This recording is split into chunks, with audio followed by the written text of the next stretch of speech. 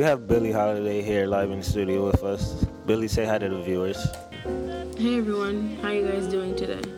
For those who don't know much about you, Billie Holiday, please tell us about yourself. Yeah, Kevin, I was born in Philadelphia in 1915, but me and my mother moved to New York, and I grew up there working in a brothel. I also performed in jazz clubs with Louis Armstrong and Betsy Smith. What sparked an interest in jazz music for you? What got you to where you are now? Well, Kevin, what inspired me in jazz music was growing up in the jazz age and just being around jazz music in general. I had a feel for the jazz music, and when I started singing in jazz clubs, I kind of had a feel for it, so that's how I basically started my career. What inspired the song Strange Fruits? Strange fruit hanging from the poplar trees.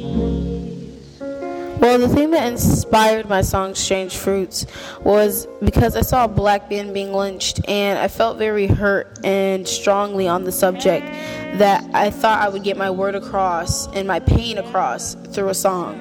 So that's how I came up with Strange Fruit. And my record company would not let me record Strange Fruit, so I moved to Columbia Records, and Columbia Records actually produced my song Strange Fruits. Well, I'm out of questions. Is there anything else you would like to say to the viewers? No, Kevin, I don't really have any more to say, but thank you for having me in the studio with you guys today. Thank you for your time, Billie Holiday. It was a pleasure. The pleasure's all mine, guys. Bye.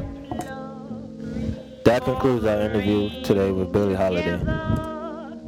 For the wind to suck, for the sun to rise, for the tree to drop.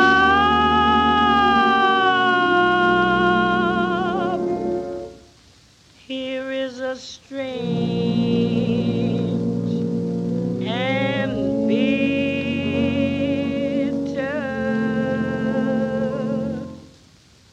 cry.